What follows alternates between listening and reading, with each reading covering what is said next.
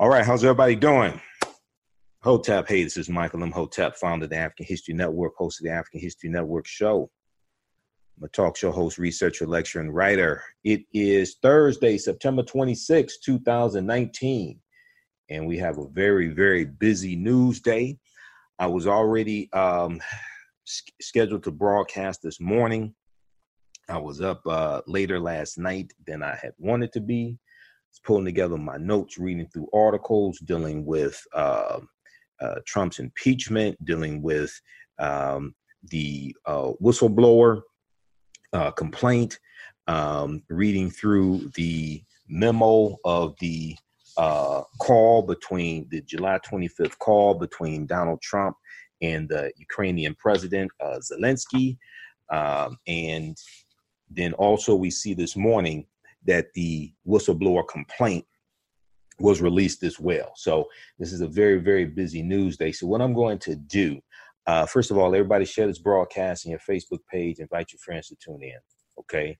Because we're going to deal with a lot of information here in a short amount of time. I'm going to cover the information that I was already planning to cover. We'll talk some about the whistleblower complaint as well. I'll share some articles with you and some of the content of the whistleblower complaint is now the call between Trump and Zelensky, which took place on July 25th, 2019. That call took place the day after Robert Mueller testified in front of Congress as well. Okay, after the release of the Mueller report in May of 2019. All right, so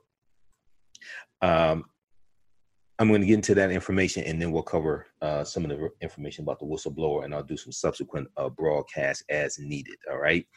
I will be in, September 27th through the 29th. I will be in Houston, Texas for the All Black National Convention, the All Black National Convention that Dr. Boyce Watkins is doing. So visit allblacknationalconvention.com for more information, allblacknationalconvention.com for more information also.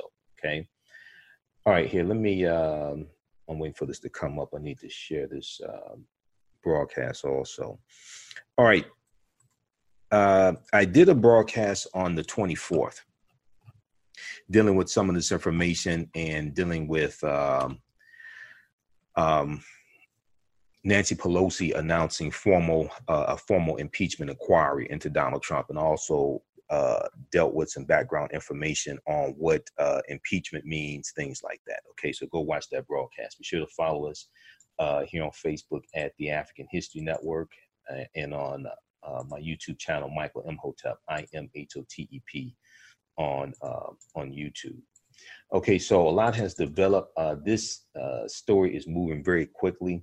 We see that we are now at 218 members of the House of Representatives that support at least an impeachment inquiry into Donald Trump.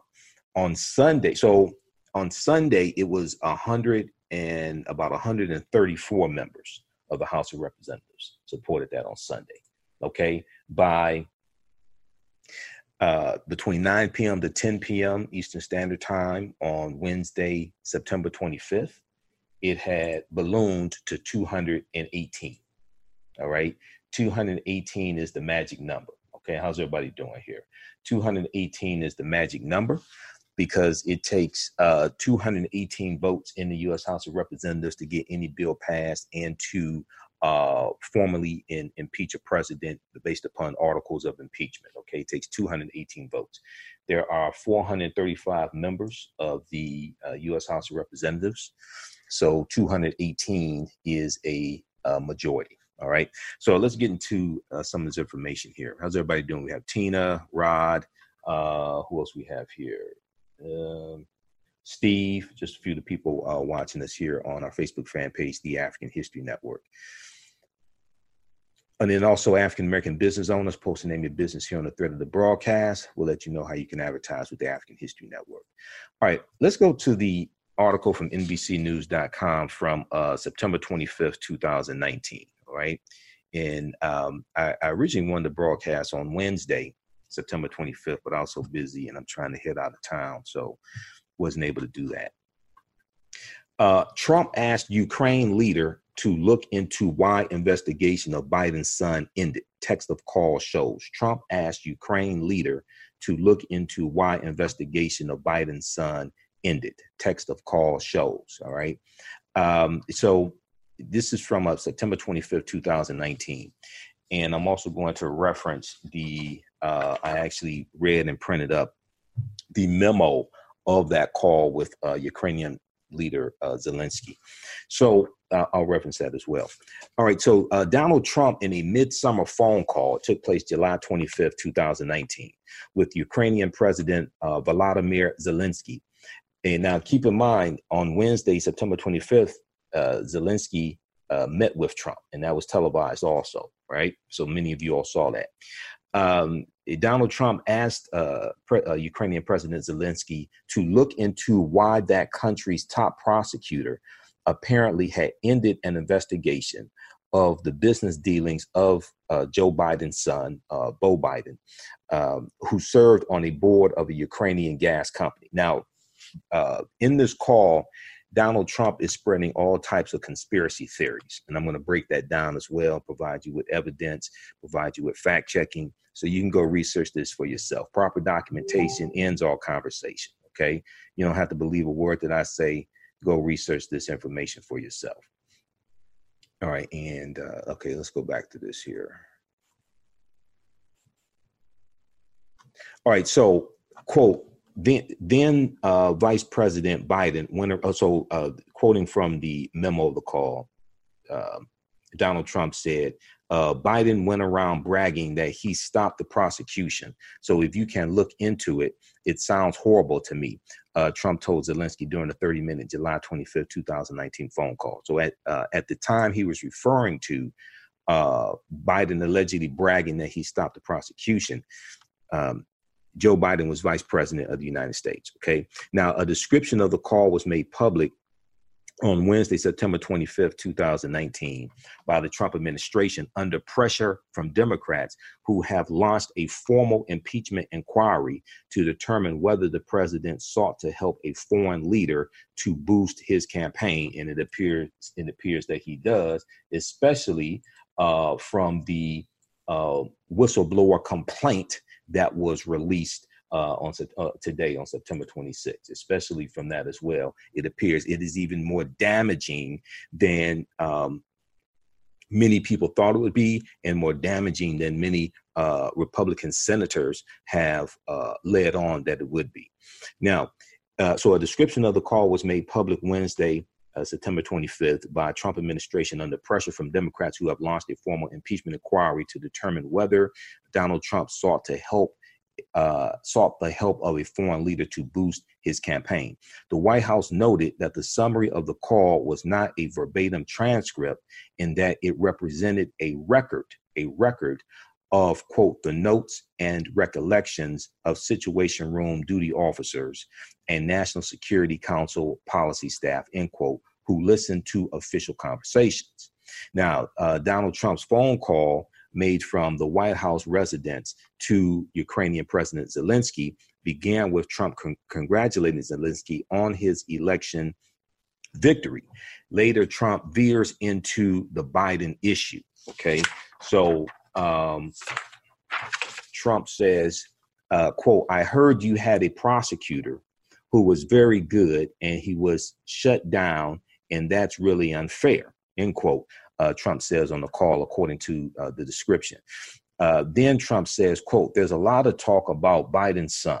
OK, there's a lot of talk about Biden's son, that Biden stopped the prosecution, and a lot of, referring to Vice President Joe Biden, and a lot of people want to find out about that. So whatever you can do with the attorney general would be great. He's referring to Attorney General William Barr. Whatever you can do with the attorney general would be great. Now, the Ukrainian President Zelensky replies that he's appointing a new prosecutor who will, quote unquote, look into the situation. Now, that is the only mention about Joe Biden in the memo about the call. The call description is 5 pages long. Now, Trump said in the call that he wanted Rudy Giuliani, his personal attorney. Rudy Giuliani does not work for the federal government. He does not work for the U.S. government. that is Trump's personal attorney. Trump says in the call that he wants his personal attorney and Attorney General William Barr to talk to Ukrainian President Zelensky. So why is Trump's personal attorney talking to the president of a foreign country? Why is he doing it on behalf of Donald Trump? Zelensky replies by saying he has the ability to make sure that the next prosecutor, quote unquote, will be 100% my person, 100% my person, and that he or she will look into the situation, end quote. Zelensky also asked Trump to provide, quote unquote, any additional information. All right. Now, Zelensky said it would be very helpful for the investigation. Now, the Department of Justice said that Attorney General William Barr found out about the call several weeks after it was made. The matter was then referred to the Department of Justice. Now, as we found out yesterday, the Department of Justice investigated, and they are not going to file charges against Trump, but based upon the 1973 memo from the Richard Nixon administration stating that a sitting president cannot be indicted, the Department of Justice wouldn't be able to file charges against him anyway. However, Congress can hold Trump accountable. That's what the impeachment process is about. Article 2, Section 4 of the U.S. Constitution. Now, the Department of Justice said Trump has not spoken with Attorney General William Barr about having Ukraine investigate anything relating to Joe Biden or his son, and the department said the president has not asked Attorney General William Barr to contact Ukraine on this or any other matter, nor has Attorney General William Barr have communicated with Ukraine about this or any other subject, or has he discussed this matter or anything related to Ukraine with Rudy Giuliani, Trump's personal attorney.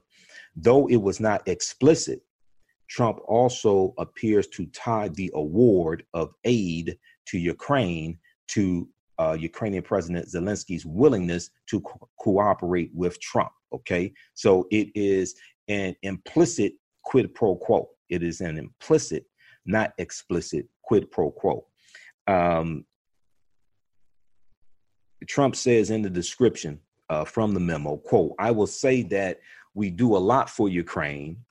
We spend a lot of effort and a lot of time, much more than the European countries are doing." Okay. Now, let me switch over to this article from abcnews.com. And I'll post the links to all of these articles here when we're done. All right. Because I have a lot of information to get through. So just bear with me here. How's everybody doing? We got Martell, Lonnie, Carl, Tracy, Tarita, Nadira, Colette, Urkia, okay, Holtzclaw, I'm not sure I pronounce your first name, you always watch, so thanks for watching. Lynn, Sammy, Tracy, Kim Robinson, how you doing? All right, okay, so just give me a couple of seconds to acknowledge some of the people watching. All right, the 8 times Trump urged Ukraine's leader to help with investigations. The 8 times Trump urged Ukraine's leader to help with investigations. This is from ABC News. Their official website is abcnews.go.com, abcnews.go.com. Now, during the 2016 election, I was exposing a lot of the fake news websites that were out there. There was a fake, because I'm in media, okay? I've been doing radio 9 years. I know how to spot the fake news websites from the real ones. There was a news website, and their domain name was abcnews.com. To the untrained person, somebody sees that and they think that is ABC News, ABC News, national news, credible. But I'm on ABC News website every day. So their actual domain name is abcnews.go.com. When I see a website and they're saying their website address is abcnews.com, I know it's fake. So then one of the ways that I go through and determine whether a news website is fake or not, or credible. And there are a number of different ways I do this. One of the things that I do is I go and look at some of their articles on their website. This fake ABC News website, almost all the articles are written by the same person. So right there, that tells me that it's fake. Okay. All right. So the 8 times Trump urged Ukraine's leader to help with investigations. And let me go to this one here. I have this pulled up. Okay. I got about 60 tabs pulled up here. So just bear with me here. Okay. All right. So the newly released transcript of Donald Trump's phone call, well, it's actually a memo. It's not a transcript. It was purported to be a transcript, but it's not a transcript. It's actually a memo of the call, but it's damaging enough. And this is what the White House released. It is damaging enough. Okay. The memo of Trump's phone call with Ukraine's President Volodymyr Zelensky reveals that Donald Trump repeatedly urged him 8 times to work with his personal attorney, Rudy Giuliani, who does not work for the federal government, to help with investigations, including into former Vice President Joe Biden and Joe Biden's son. All right.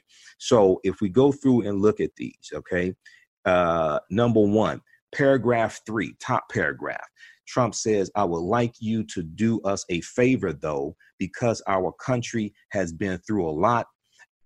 Been through a lot, and Ukraine knows a lot about it. All right. So that is extremely, extremely important. I want to give you the full context here of this. Then I'm going to go to this segment from The Last Word, Lawrence O'Donnell, MSNBC, from September 25th, 2019, where he goes deep into this and talks about what that word, though, THOUGH, actually means. Okay. So here is from the official memo.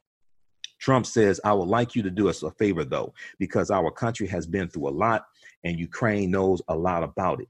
I would like you to find out what happened with this whole situation with Ukraine. They say CrowdStrike, ... I guess you have one of your wealthy people, ... The server, they say, Ukraine has it. Okay.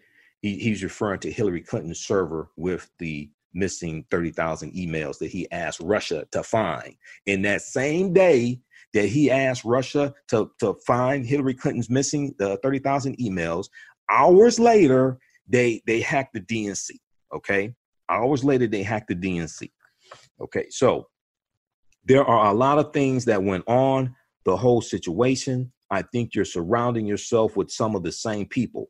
I would like you to have the Attorney General, William Barr, call you or your people, and I would like you to get to the bottom of it. As you saw yesterday, that whole nonsense ended with a very poor performance by a man named Robert Mueller. This is the day this call takes place is July 25th, 2019.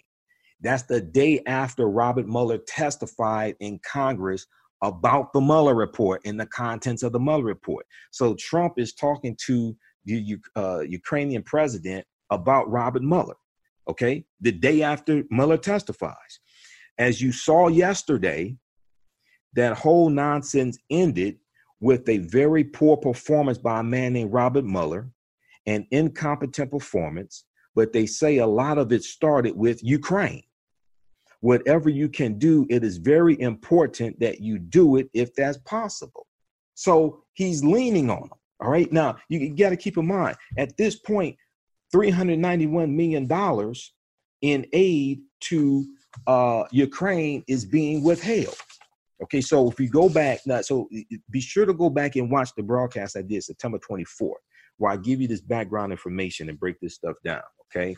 If we look at the article from one of the articles I shared with you in that broadcast, that was from September 24th. This had to be September. Yeah, September 24th. It dealt with the money being withheld. Okay. Let me see, where is that? This is the one from the New York Times. I think it talks about it here. I have to see where that article is. But it deals with the $391 million being withheld. Let's see, where did I put that? Okay, we'll have to come back to that.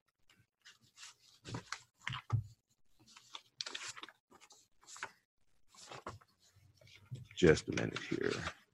Okay, here we go. Yeah, Nancy Pelosi announces formal impeachment. Trump said, okay. All right, I've got like about 50 articles here printed, so just hold on for a second.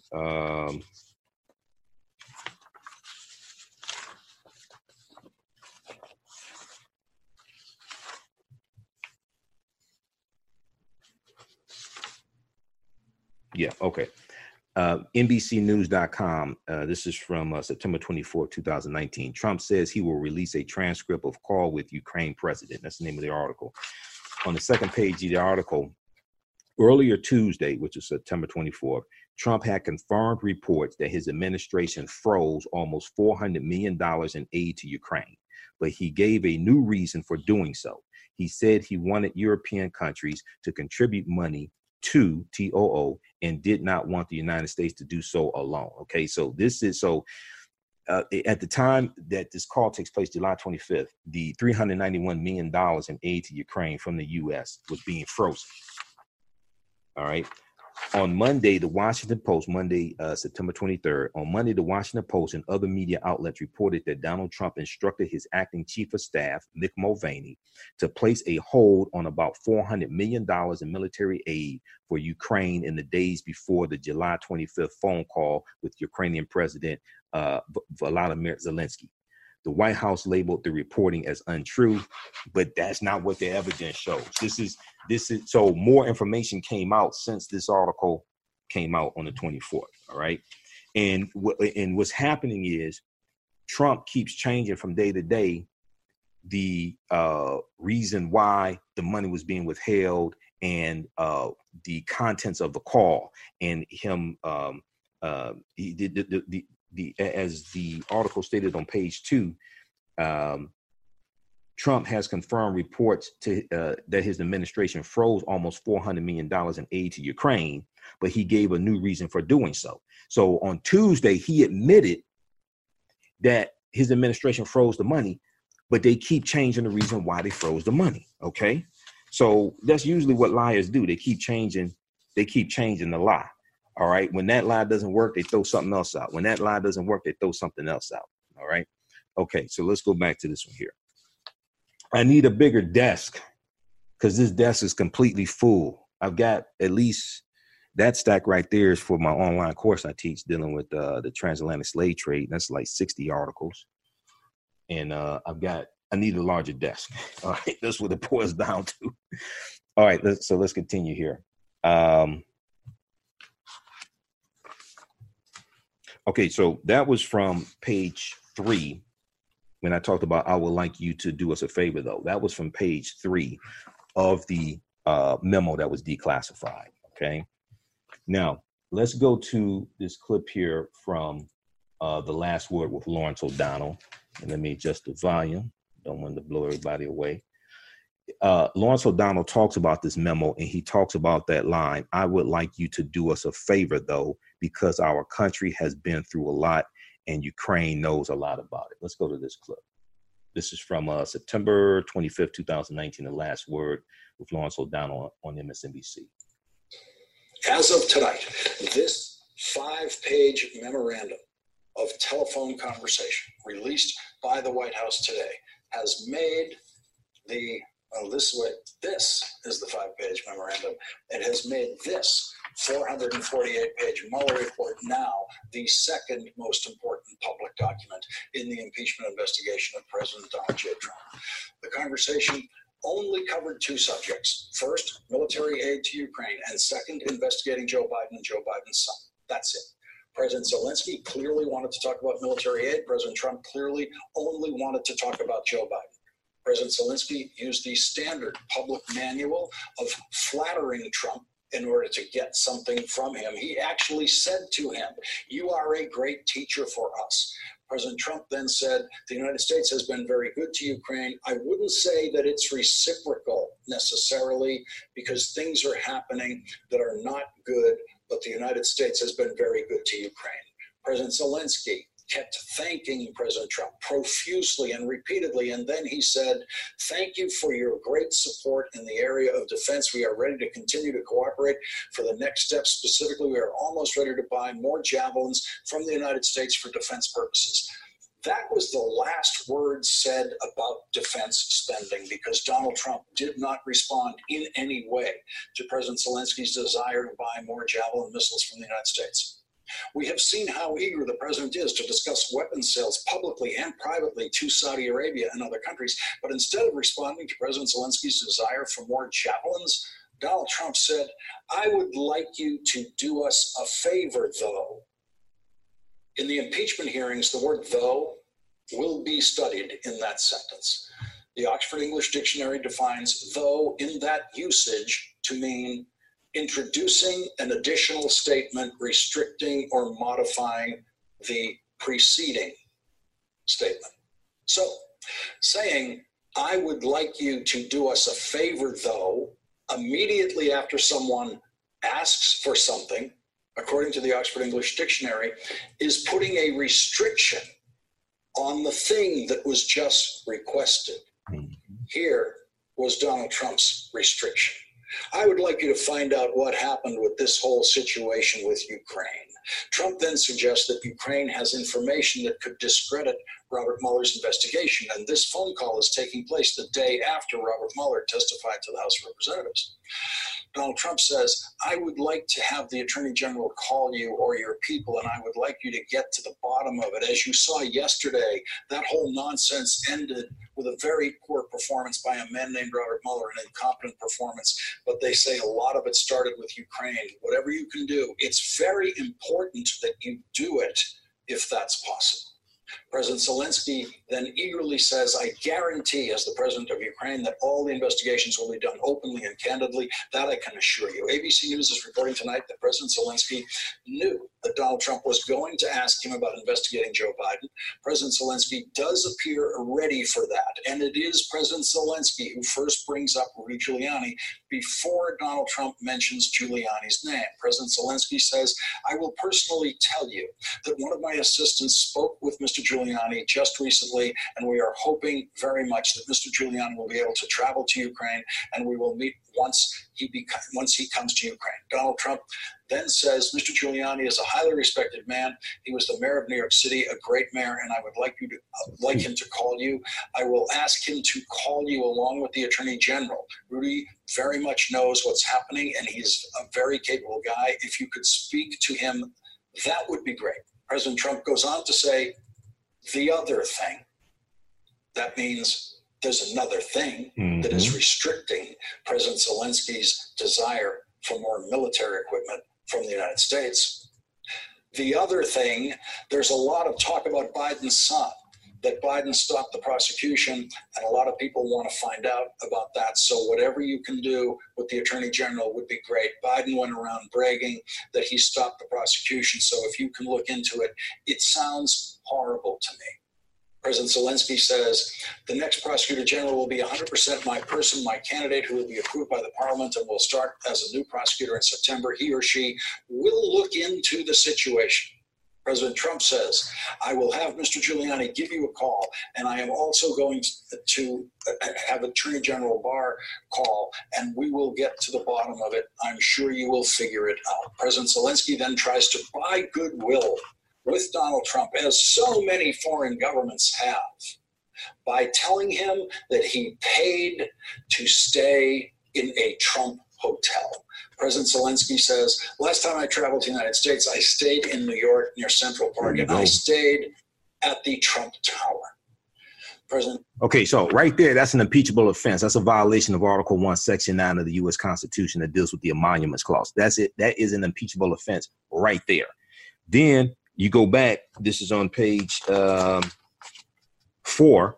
Page 4, the other thing, there's a lot of talk about Biden's son, that Biden stopped the prosecution, and a lot of people want to find out about that. So whatever you can do with the attorney general would be great. So once again, Trump is putting a condition on them getting the funding for them getting the money released. Okay, Ukraine getting the money released. He's putting conditions on this tied to investigating into his chief opponent's son's dealings in the Ukraine, and also investigating former Vice President Joe Biden. All right, this is a clear abuse of power, and then also with the Ukrainian president staying at the Trump Hotel. And keep in mind that Trump Hotel in Washington, D.C., Trump does not own that. That is leased. That hotel is leased from the federal government. The people actually own that hotel.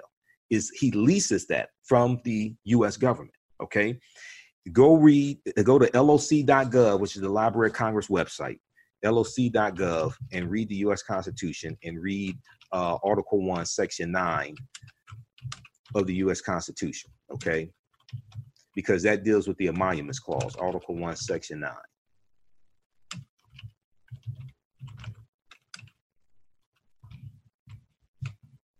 All right, so read that. Let's go back to this clip here. Trump says, I will tell Rudy and Attorney General Barr to call. Thank you. Whenever you would like to come to the White House, feel free to call, give us a date, and we'll work that out. I look forward to seeing you. President Zelensky says, thank you very much. And then they both say, thank you a couple more times. President Zelensky says, bye-bye. It's all there. In Donald Trump's own words, collusion with a foreign government to help Donald Trump's re-election campaign by hurting a candidate running against Donald Trump. There's a lot of talk about Biden's son, that Biden stopped the prosecution, and a lot of people want to find out about that. So whatever you can do with the attorney general would be great. Whatever you can do. Mm-hmm. That's what the president of the United States wanted in that conversation from the president of Ukraine. Whatever you can do to help the re-election campaign of Donald Trump. That is the Donald Trump Jr. meeting at Trump Tower with Russians during the presidential campaign on steroids. Leading off our discussion tonight is Larry Fife, who's a former... Okay, I'm going to post a link to that full clip here. That is from September 25th, 2019, The Last Word with Lawrence O'Donnell on MSNBC. The name of that clip is Why Trump's Congratulatory Call to Ukraine President Was Unusual. Why Trump's congratulatory call to Ukraine President was unusual. Let me hear. I'm going to post the link here. You can watch that full clip because I just gave you an excerpt of it for the sake of time and to hone in on what I am focusing on here. Okay, so let's go back to, let's see here. All right, so we got that. Let's go back to the two articles here, one from NBC and one from ABC News. How's everybody doing? Everybody share this broadcast on your Facebook page. Invite your friends to tune in. We're going to get deep into this. And I mean, this deals with law. This deals with the U.S. Constitution. This deals with understanding the impeachment process. This deals with the Emoluments Clause, all of this. Now, what happened was because Donald Trump thought he got away with conspiring with the Russians to help him win the 2016 election, he is emboldened.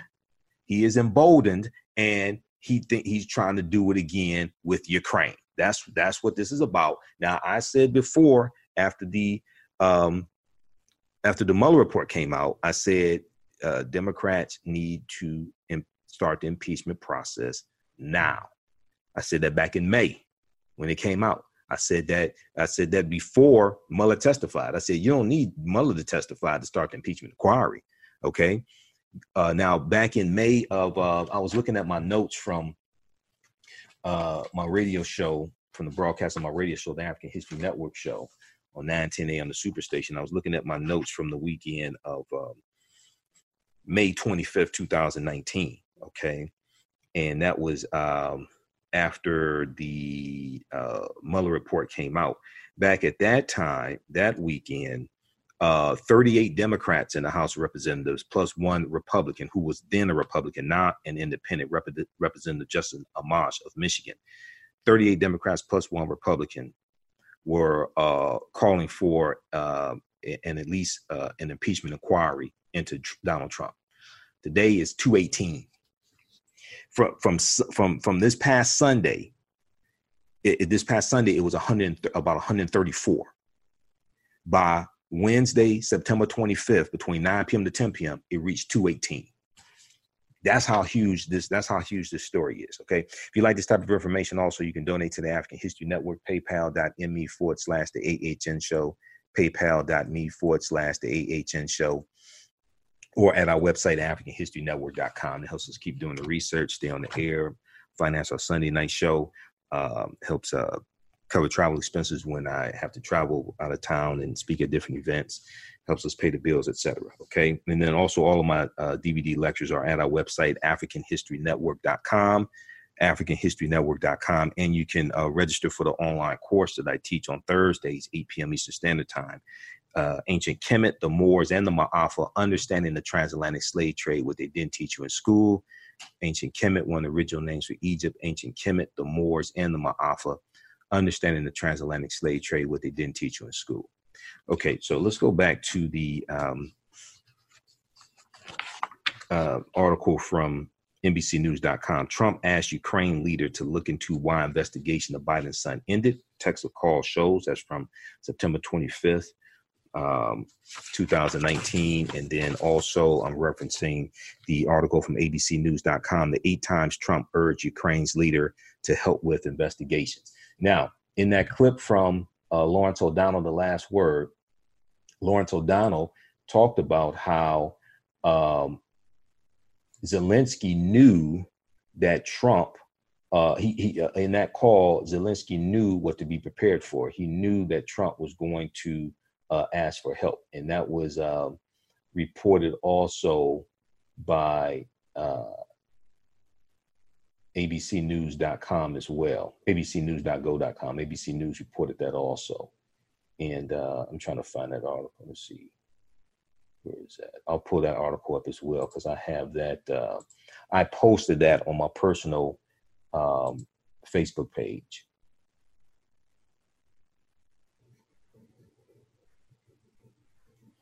Okay, so I'll give you the reference for that. Also, let's see here. Where is that? Trump made false.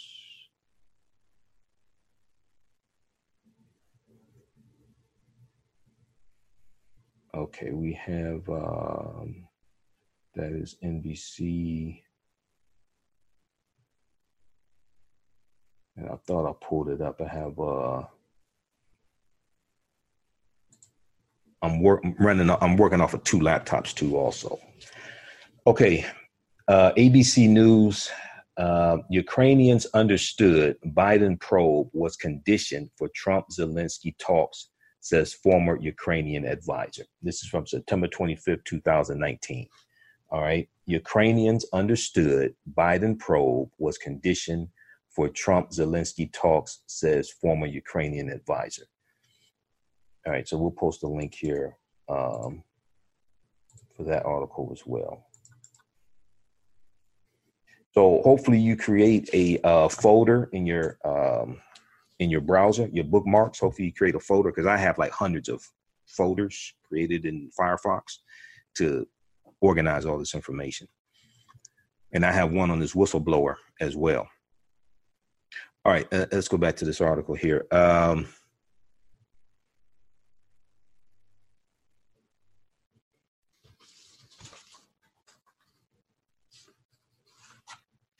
All right. So after Trump talked about, I would like you to do us a favor, though, because our country has been through a lot. Trump goes on to say he would like to have Attorney General William Barr, quote, call your people, and I would like you to get to the bottom of it. All right. He added, quote, whatever you can do, it is very important that you do it if that's possible. All right. Now, though it was not exactly clear what Trump was referring to, CrowdStrike is the name of the cybersecurity firm that was hired to investigate the hack of the Democratic National Committee in 2016. Department of Justice officials were not able to shed any light on the matter. Okay, so Trump is throwing around conspiracy theories in this call as well. Now, there were 4 cybersecurity companies that the DNC hired to determine what was behind the hack of the DNC's emails, okay, back in 2016. CrowdStrike and Fidelis were 2 of those cybersecurity companies. I read their reports when they came out in 2016. After they did the investigation, they put out reports. CrowdStrike was the first company to do the investigation. And CrowdStrike and Fidelis identified 2 groups of hackers who were tied to Russian intelligence who hacked the DNC. So I knew this before the election. I was talking about this. I knew what was behind the hack of the DNC and what was going on before the election, because among other things, I read the CrowdStrike report as well as the Fidelis report. Okay, so that's CrowdStrike, CrowdStrike.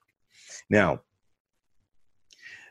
CrowdStrike in a statement said that it had already, quote, provided all forensic evidence and analysis, end quote, to the FBI regarding its DNC hack investigation. Quote, we stand by our standings and conclusions that have been fully supported by the U.S. intelligence community, end quote, CrowdStrike said. In the same exchange, Donald Trump takes a shot at now former special counsel Robert Mueller, who had testified before 2 House committees the day before that call. Robert Mueller testified July 24th, as I stated, okay? At another point in the call, Zelensky says he stayed in Trump Tower near Central Park the last time he traveled to the U.S., all right. Now, okay. So the Trump Tower he stayed at. Okay, he stayed at Trump Tower, not the correction. He didn't stay at the Trump Hotel in D.C. He stayed at Trump Tower. It's still a violation of the Emoluments Clause, however. He stayed at Trump Tower.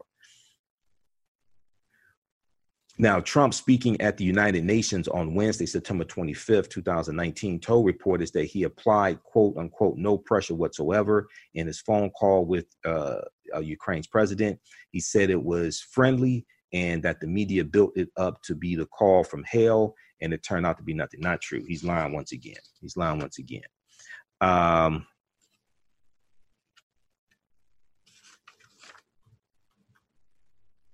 Okay, Joe Biden said it was a tragedy. So Joe Biden was asking about this. He said he said it was, quote, he said it was a, quote, tragedy for this country, end quote, that Trump put personal policies above his sacred oath, and accused Donald Trump of having, quote, put his own political interests over our national security interests, which is bolstering Ukraine against Russian pressure, end quote.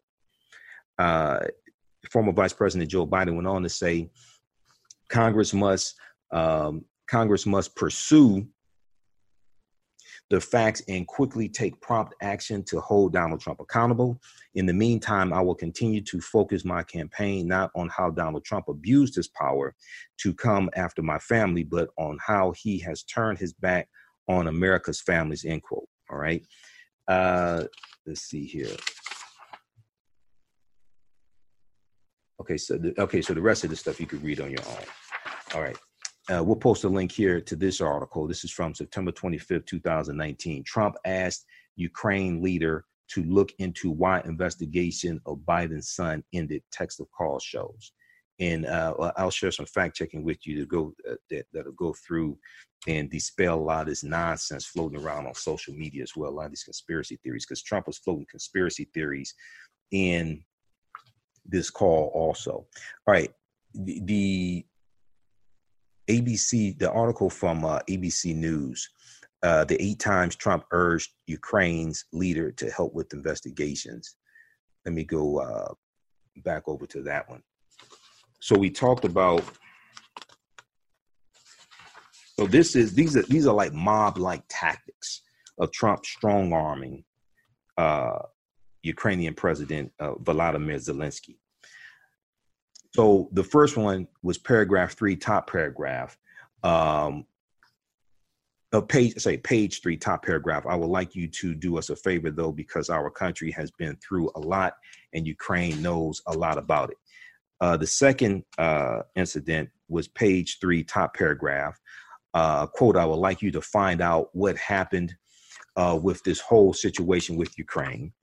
The third incident was page 3, top paragraph. I would like you to have the Attorney General call you. I would like you to have the Attorney General call you or your people, and I would like you to get to the bottom of it. Number 4, page 3, top paragraph. Whatever you can do, it is very important that you do it if that's possible. Okay. Fifth, number 5 instance, page 3, bottom paragraph. Mr. Giuliani is a highly respected man. Respected by whom? Mr. Giuliani is a highly respected man. He was the mayor of New York City, a great mayor, and I would like him to call you. I will ask him to call you along with the Attorney General. Rudy very much knows what's happening, and he is a very capable guy. If you could speak to him, that would be great. The 6th instance is page 4, top paragraph.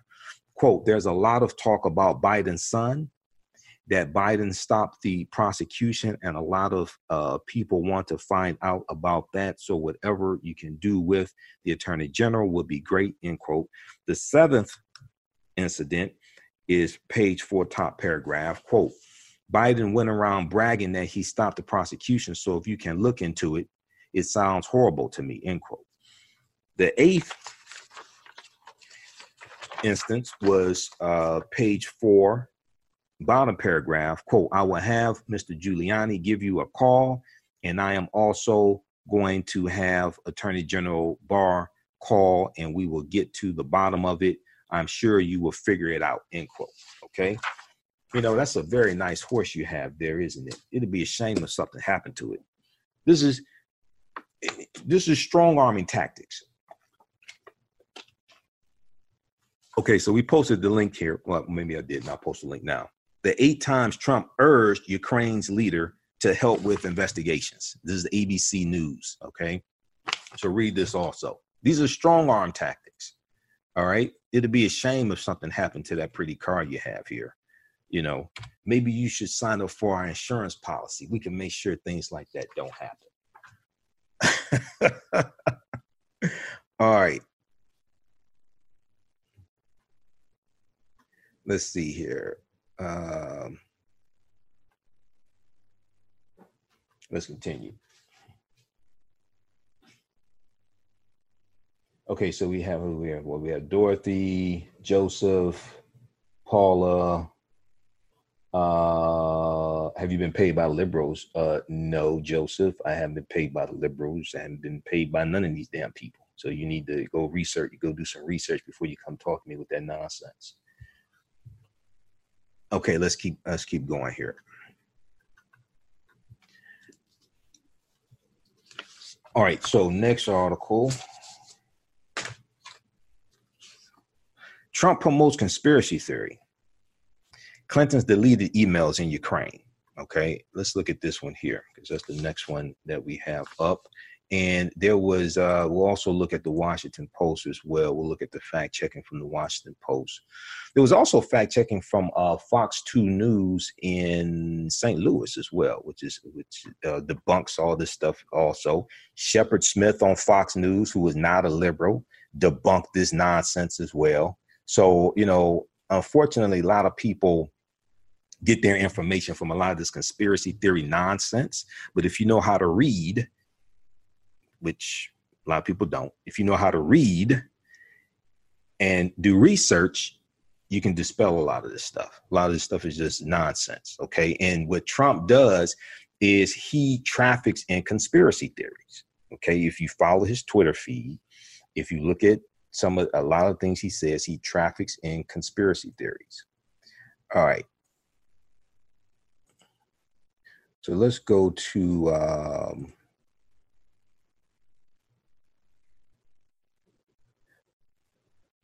Let's pull this one up. Okay, that's how the impeachment process works. We'll come to that as well.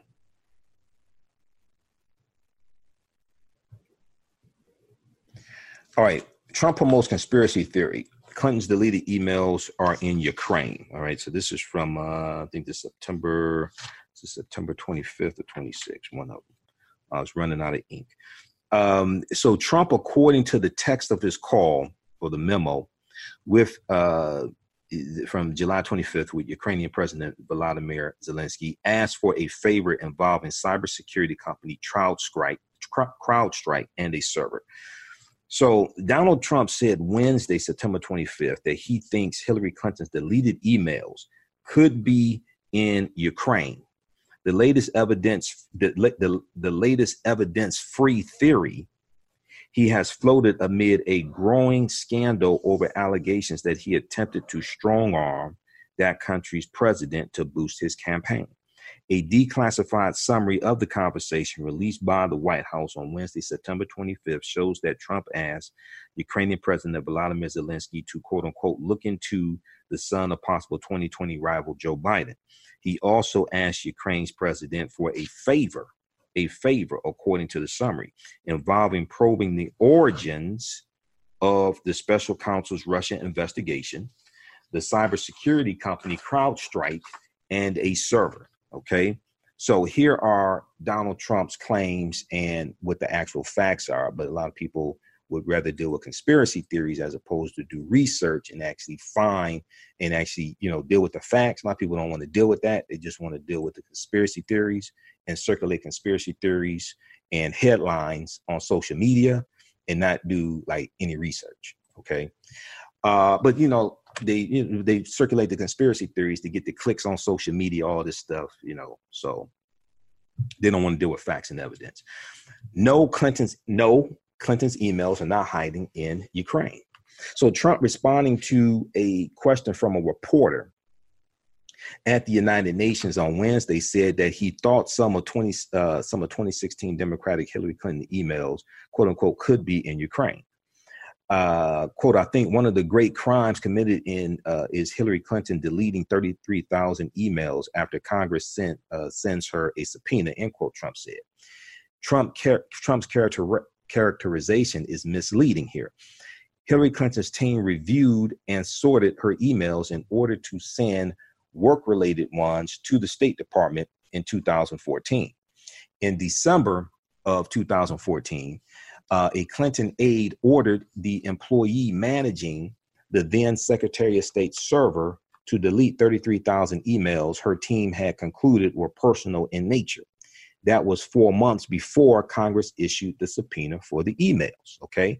And I'm going to post this here, fact checking. So when you got dumbasses that want to circulate nonsense on social media and conspiracy theories and things like this, you can deal with the facts and evidence, because those people don't want to deal with facts and evidence. I've been doing radio 9 years. I've been dealing with dumbasses like that. They don't want to deal with facts and evidence, okay? And usually when you go to their on Facebook, if they have like a real Facebook post, if it's not like a fake Facebook post with a bunch of memes, things like that, if they have a real Facebook post, and then you look at their Facebook friends, you find out a lot of them aren't your Facebook friends, because you want to deal with facts and evidence, and these dumbasses want to deal with conspiracy theories, okay? So the actual deletion, an FBI reporter later concluded, occurred in the weeks after the subpoena, when the employee managing her server realized that he had not deleted the emails at the time he was instructed to do so. All right. So you can, let me go back to this, flip back over here. Where the hell is this? There we go. Okay. So let me back up and just repeat those two paragraphs. Clinton's team reviewed and sorted her emails in order to send work-related ones to the State Department in 2014. In December of 2014, a Clinton aide ordered the employee managing the then Secretary of State's server to delete 33,000 emails her team had concluded were personal in nature. That was 4 months before Congress issued the subpoena for her emails. The actual deletion an FBI report later concluded, occurred in the weeks after the subpoena, when the employee managing Hillary Clinton's server realized that he had not deleted the emails at the time he was instructed to do so. That's a totally different characterization than what Trump talked about on Wednesday, September 25th, the United Nations, and how he's been characterizing it. So Trump's timeline is technically right, but the intention he implies is misleading. Then FBI Director James Comey said in a July 2016 statement that his agency's investigation, quote, found no evidence that any of the additional work-related emails were intentionally deleted in an effort to conceal them, end quote. Many of those missing emails were later recovered by the FBI as well. The agency eventually concluded Hillary Clinton was careless but not criminal with her emails, which were housed on a server located at her home in Chappaqua, New York. All right, next, CrowdStrike. Neither is CrowdStrike. So Trump's email talk follows the disclosure of the private call he had with the Ukrainian president, during which he also hinted at debunked conspiracy theories surrounding the Russia investigation. And when you study Trump, it's like around every corner is a Russian. When you read the Mueller report, volume 1, volume 1 deals with the Russian interference to the 2016 election. Volume 2 deals with obstruction of justice. When you read the Mueller report, Mueller lays out 140 contacts that the Trump campaign and Trump transition team had with Russians. Why is there so many contacts with one country? I just find that interesting. So Trump told Zelensky, according to the text of Trump told Volodymyr Zelensky in the July 25th, 2019 call, quote, "I would like you to do us a favor, though, because our country has been through a lot and Ukraine knows a lot about it. I would like you to find out what happened with the whole situation with Ukraine." Okay, they say CrowdStrike, the server, they say Ukraine has it.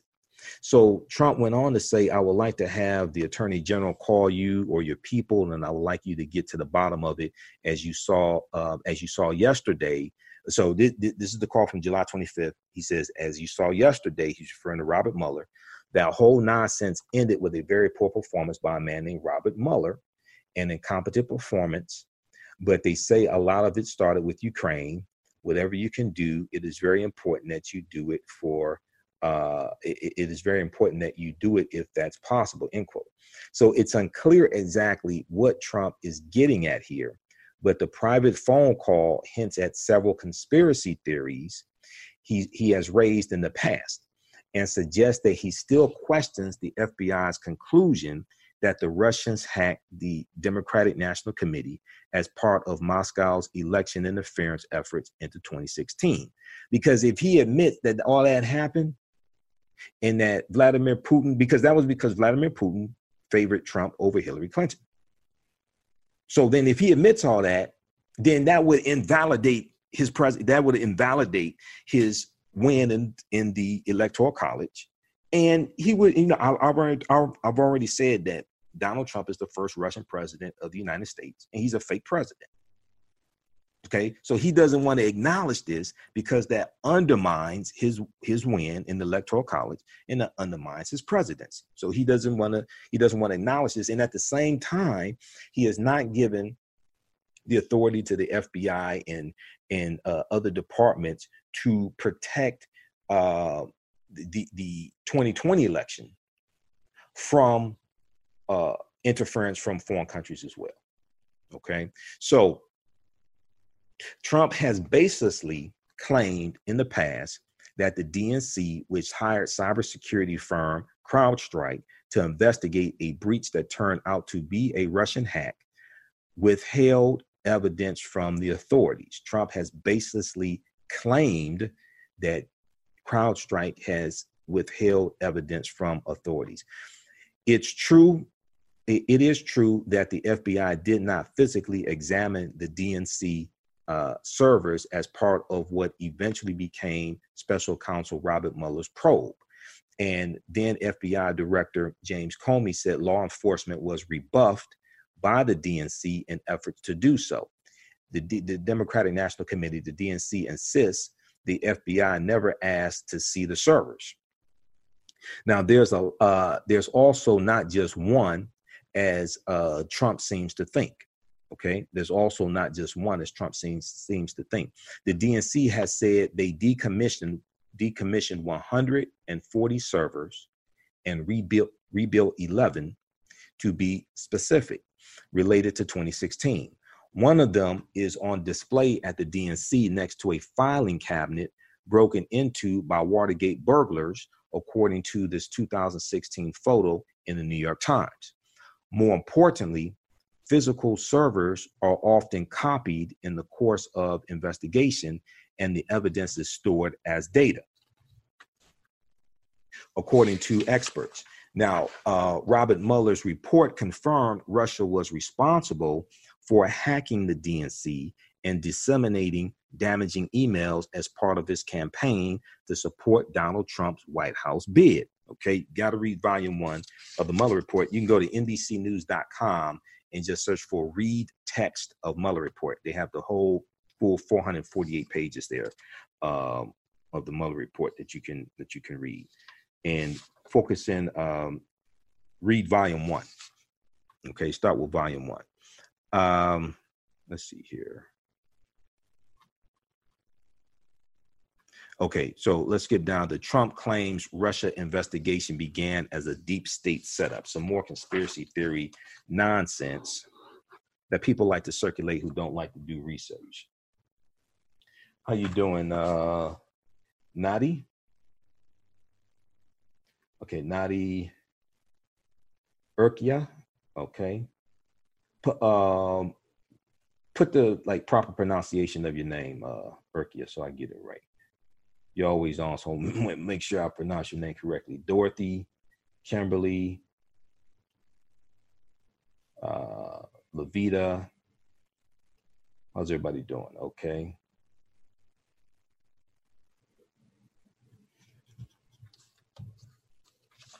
All right, let's continue here. So Trump claims Russia investigation began as a deep state setup, all right? And then also we're going to go to fact checking from the Washington Post, because they gave Donald Trump 4 Pinocchios for those lies that he told at the UN on Wednesday. So during a news conference later Wednesday, September 25th, 2019, Donald Trump claimed the Russian meddling and subsequent investigation was some kind of deep state setup to hurt him. Okay, well, you're doing a pretty good job of hurting yourself, but no, it's not a deep state setup. Quote, what we're looking for, he said, what we're looking for, corruption and investigation started the Russian witch hunt affectionately, and it was a total phony scam. It was set up by people within the government to try and stop somebody from getting elected. And after that person, namely me, won, end quote. This is what Trump said. Now, prior to the news conference, Donald Trump told reporters at the United Nations that his personal attorney, Rudy Giuliani, is working to find out how the quote unquote Russian witch hunt started. Giuliani, who has spent months pushing Ukraine to probe the Bidens, is mentioned by Trump during his phone call with Zelensky as someone who, quote, very much knows what's happening, end quote.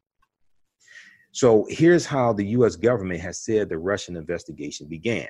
According to the Mueller report, in May of 2016, a loose-lipped Trump aide told a member of a foreign government, whom media reports have been identified as an Australian diplomat in Britain, that Russia had dirt on Hillary Clinton. Okay, that was Papadopoulos. That was George Papadopoulos, who was talking to a Australian diplomat.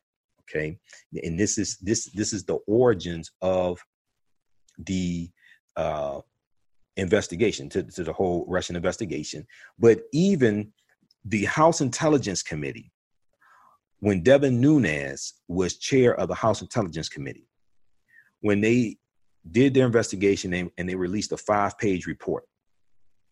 On page 5 of the report, they even admitted that the Russian investigation started because of the conversation between George Papadopoulos and the Australian diplomat. Okay. And so in May 2016, a loose-lipped Trump aide told a member of a foreign government whom media reports have identified as an Australian diplomat in Britain that Russia had dirt on Hillary Clinton.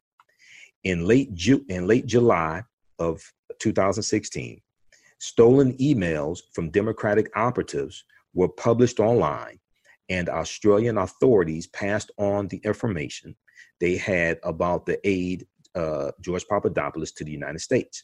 On July 31st, 2016, the FBI opened an investigation into whether individuals associated with the Trump campaign were coordinating with the Russian interference operation. American intelligence officials sought to warn the Russians of election meddling ahead of November 2016, and President Barack Obama reportedly personally warned Russian President Vladimir Putin to knock it off. He did not, and Robert S. Mueller, in his report and in his subsequent testimony before Congress, concluded a sweeping and ongoing effort by Moscow to interfere in U.S. elections. Okay, so read this. This is fact checking from NBCnews.com. Trump promotes conspiracy theory. Clinton's deleted emails are in Ukraine. Okay, so this is from September 25th, 2019. Let's look at, let me post this link here. Then let's look at the fact checking from the Washington Post.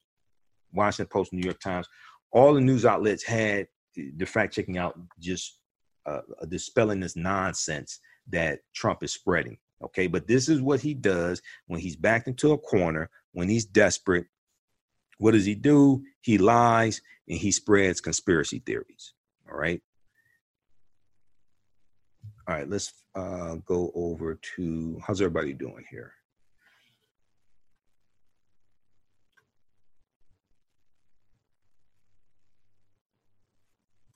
Let me go to the next article.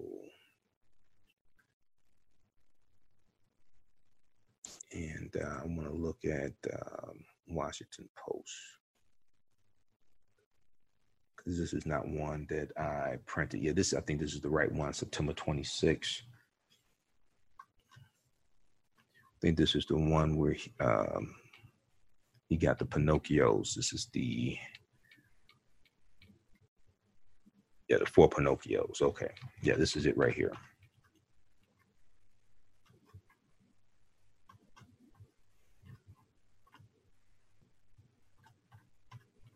Let me go back to the top here because I didn't print this one. What's the name of this article here? Trump's false claims about Hunter Biden's China deals. This is from the fact-checking department at the Washington Post. This is by Glenn Kessler, September 26, 2019. When Biden's son walks, so Donald Trump at the United Nations on September 25th, when he was sitting there, they did a press conference with He did a press conference with Ukrainian President Volodymyr Zelensky. Donald Trump said, quote, when Biden's son walks out of China with $1.5 billion in a fund, and the biggest funds in the world can't get money out of China, and he's there for one quick meeting, and he flies in on Air Force Two, I think that's a horrible thing. I think it's a horrible thing, end quote. Okay. So Trump also said, ask how his son made millions of dollars from Ukraine, made millions of dollars from China, even though he had no expertise whatsoever. Trump said, made these remarks to reporters with British Prime Minister Boris Johnson on September 24th, 2019. September 23rd, 2019, Trump made remarks to the United Nations. He made remarks to reporters at the United Nations. Quote, the son took money from China, a lot of money from China, end quote. So Glenn Kessler Glenn Kessler of the Washington Post goes on to explain, we've been writing a lot about Trump's false claims concerning Ukraine, Joe Biden, and Biden's son, Hunter Biden. Now let's turn our attention to Trump's repeated suggestions that Hunter struck it rich with a sketchy deal in China. So we had fact checked this back in May of 2019, but as the Ukraine controversy has heated up, it's also become a regular staple of Trump's attacks on Biden. This was debunked back in May of 2019 for all you Simple Simon ass people. This was debunked back in May of 2019. Bloomberg, CNN, that all this conspiracy nonsense was debunked back in May of 2019. Some of y'all just find out about this. So here's an expanded look that takes into account new information and updated Pinocchio rating. So here are the facts. First, we will stipulate that any child of a prominent politician needs to be wary of even the appearance of a conflict of interest between his or her business interests and their parents' political position.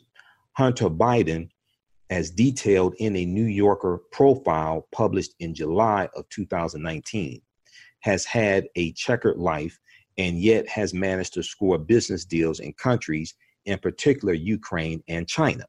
That might not have materialized without the prominence of his father. Similarly, Ivanka Trump was granted Chinese trademarks days before and after Donald Trump vowed to save jobs at ZTE, which is a major Chinese telecom company, in 2018. Ivanka Trump was also granted Chinese trademarks in 2017.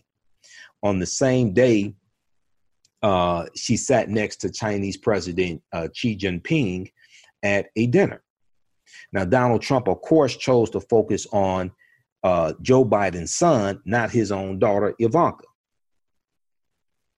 He has claimed that Hunter Biden, quote, made millions of dollars from China, end quote, and, quote, took money from China, a lot of money, end quote. Trump also said that Hunter Biden walked out of China with, quote, 1.5 billion in a fund after one quick meeting, and he flies in on Air Force Two, end quote. So let's look back a bit. Hunter Biden launched a consulting firm in the year 2008. Then in 2009, he co-founded another company, Rosemont Seneca Partners, with Christopher Hines, a stepson of then Senator John F. Kerry, Democrat from Massachusetts. John Kerry goes on to become Secretary of State. He runs for president against George W. Bush, loses, and under Barack Obama, John Kerry becomes Secretary of State.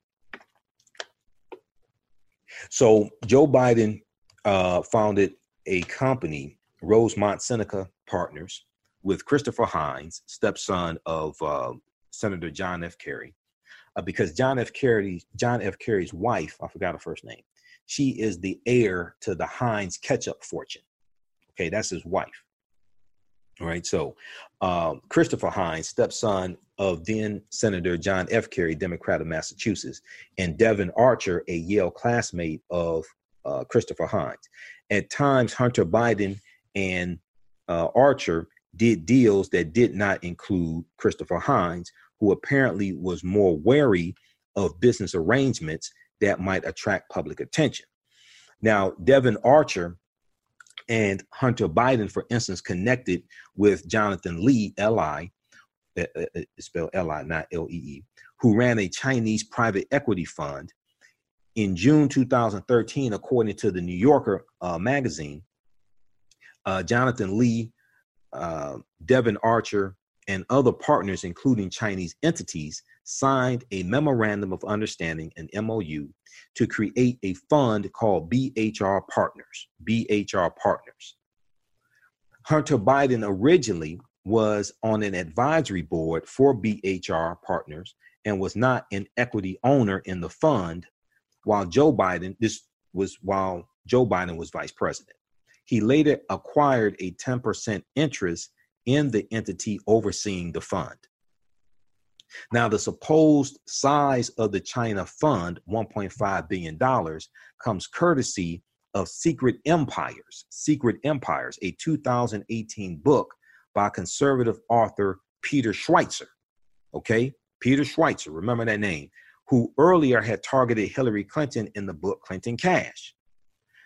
Now, when you go read, so the whole Clinton Cash stuff comes from Breitbart and financed by Robert Mercer. Robert Mercer was one of the earlier financiers of Donald Trump's 2016 presidential campaign.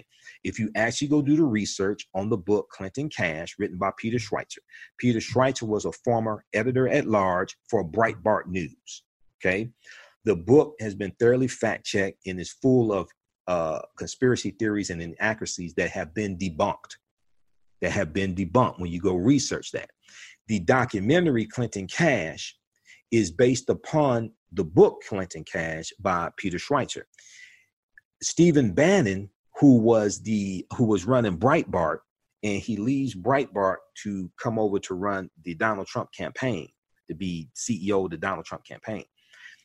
Stephen Bannon was one of the producers of the documentary Clinton Cash. They were selling that documentary on Breitbart's website. The documentary is full of conspiracy theories, and the documentary has been thoroughly debunked as well. Okay, people don't do research; they just throw around this nonsense, don't do research. All right. So when you tie these together, you trace these threads. They trace back to Robert Mercer, M-E-R-C-E-R, Robert Mercer, who was one of the early financiers of Donald Trump's 2016 campaign. And he's one of the main financiers of Breitbart News. Okay, Robert Mercer. When you look at Kellyanne Conway, who we see lying on TV every day, who was a senior advisor to Donald Trump, Kellyanne Conway used to run Robert Mercer's family's super PAC before she came over to the Donald Trump campaign. Okay, you got to go research these people. All right, so when you start talking about, so this is where Trump is getting these conspiracy theories from. This stuff ties back to Robert Mercer. The supposed size of the China fund, $1.5 billion, comes courtesy of Secret Empires, a 2018 book by conservative author Peter Schweitzer, who also earlier had targeted Hillary Clinton in the book Clinton Cash. Peter Schweitzer wrote Clinton Cash as well. Now, also keep in mind that Stephen Bannon said that Breitbart is the home of the alt-right. Okay. Now, who coined the term alt-right? That was Robert Spencer. Robert Spencer is a white supremacist, white nationalist, who founded the National Policy Institute. Okay. Now, Richard Spencer was debated twice on News One Now by Roland Martin, and Roland kicked his behind. So you can go watch that on YouTube. Richard Spencer had a mentee. His mentee went to Duke University. His mentee's name is Stephen Miller. Stephen Miller is a senior advisor to Donald Trump, who's still in the administration now. Stephen Miller was an aide to U.S. Attorney Jeff Sessions. Okay, I think actually was is when Jeff Sessions was a U.S. Senator. Okay, Stephen Miller was an aide also to U.S. Senator Jeff Sessions of Alabama. And then Jeff Sessions did what? He became Donald Trump's attorney general. And he started reversing policies that Attorney General Eric Holder and Loretta Lynch put in place in the Department of Justice. Like the Smart on Crime initiative of 2013 that Eric Holder put in place to back off of charging low-level nonviolent drug offenders with the longest, harshest sentences. So a lot of people don't know that the U.S. prison population dropped to its lowest point in 20 years in December 2015 under President Obama. It dropped from 2.3 million down to 1.53 million. Read the reporting from Newsweek.com, which cites the December 2016 year-end report from the Department of Justice. This is an example of how elections have consequences. The 2016 election was never about one person versus another person. There are 4,000 positions that now Trump had to fill in his administration. Okay, this is about ideology and the future of this country.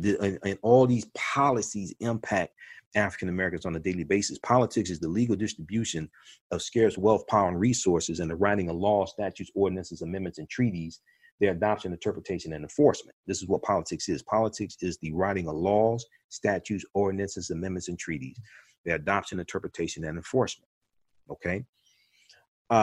So the fact checker spent a lot of time in the 2016 campaign chasing down dubious claims touted by Peter Schweitzer, such as the Uranium One deal. Okay, so the fact checker, they're referring to the fact checking department there at the Washington Post.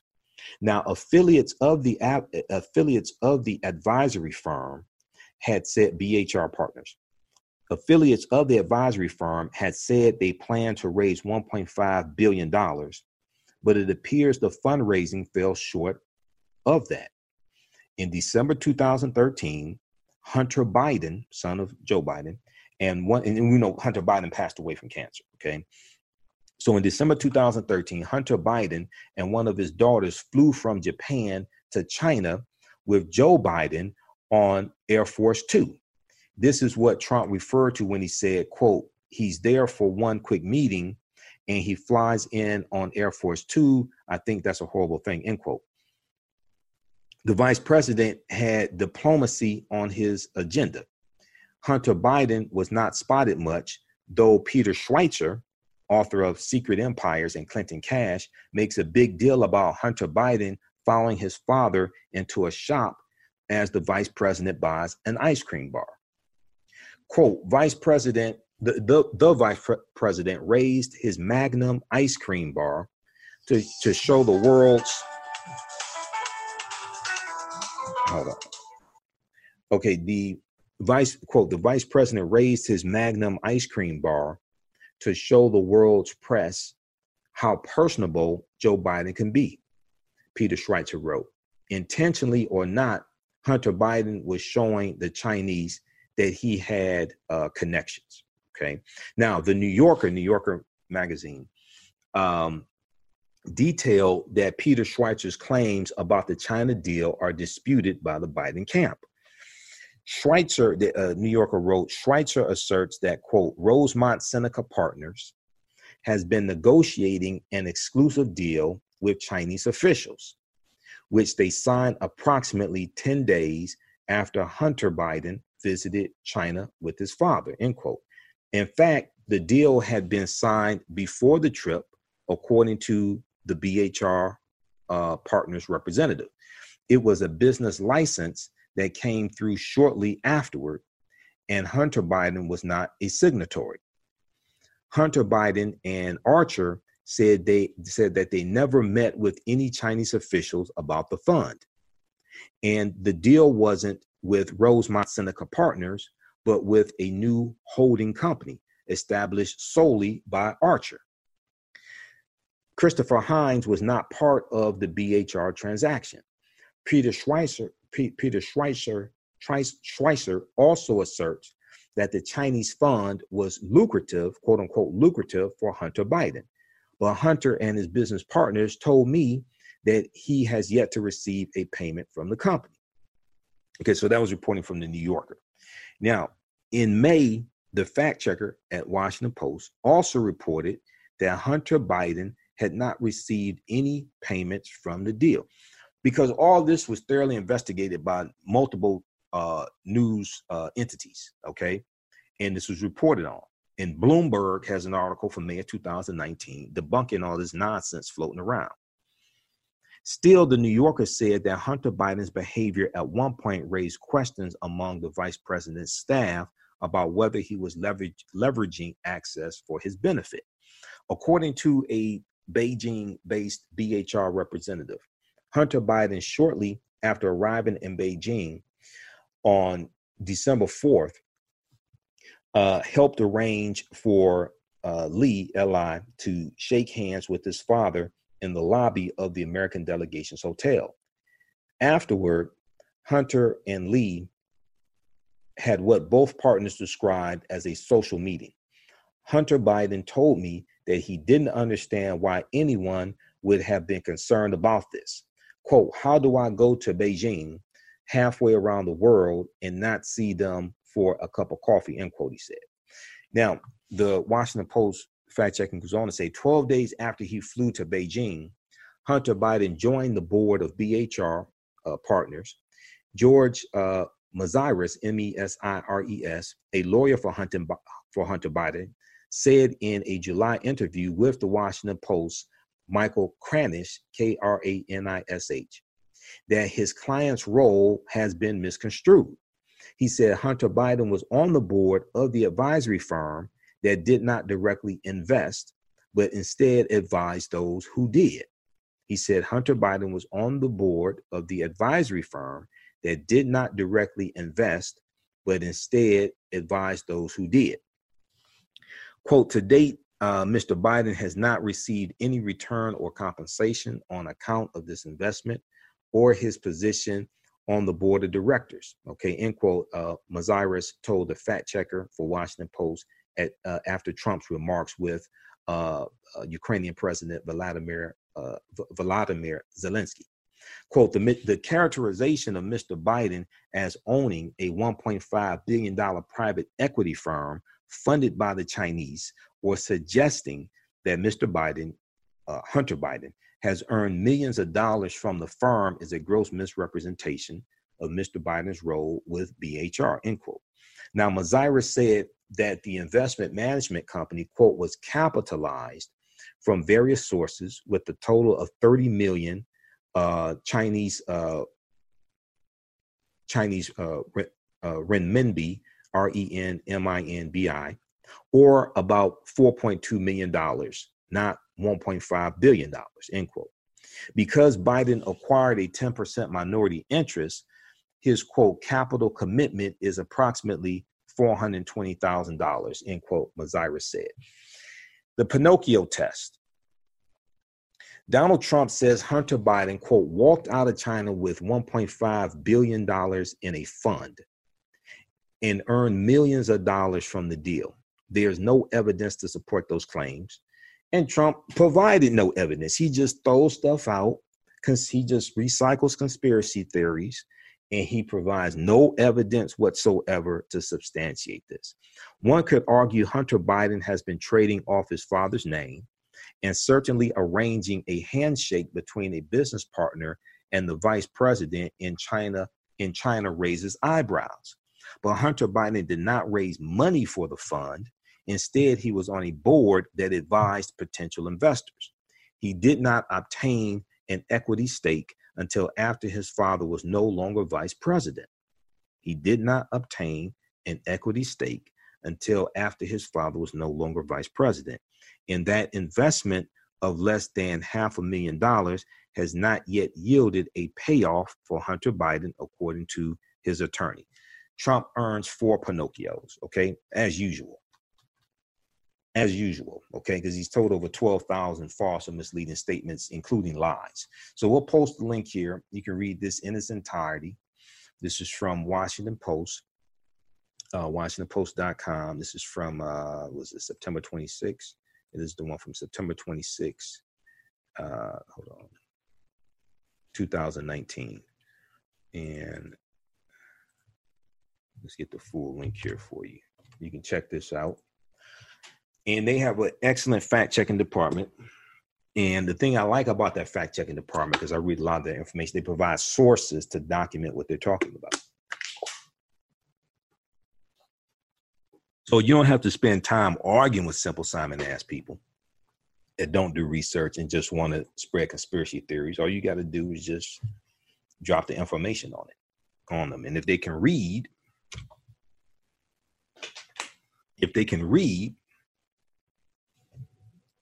they'll read it, and we can clear up a lot of this nonsense. All right, let's see here. Okay, Carl, how's everybody doing? Gigi, Bernadine. Okay, Johnson Will. All right. Let's continue here. There was one other article I wanted to go to. And then we'll get into a little of the whistleblower information. I haven't had a chance to read the whistleblower complaint. I skimmed an article from NBC News that talks about it. So we'll go to some of that because this is damaging for Trump, you know. And you're going to have, look, I have trolls in different area codes. So when these trolls come on here, you know, I don't worry about that. I'll block them. Sometimes I expose them and make them wish they were never born. Okay. And drop evidence on them. But, you know, what you do when these trolls come on, what you do, go to their Facebook page. And 9 times out of 10, you can see that they're trolls. Okay. So this happens. I've been doing radio 9 years. I've been the African History Network. I created this. This is my fan page. I started this in January 2010. I've got trolls in different area codes. So that stuff don't bother me. All right. The fact that they troll me shows they have nothing better to do with their lives. So that says more about you than it does about me. But thanks for coming here anyway. You know, tell your friends about me. All right. There was one other one. Let me see. Let me try to find this.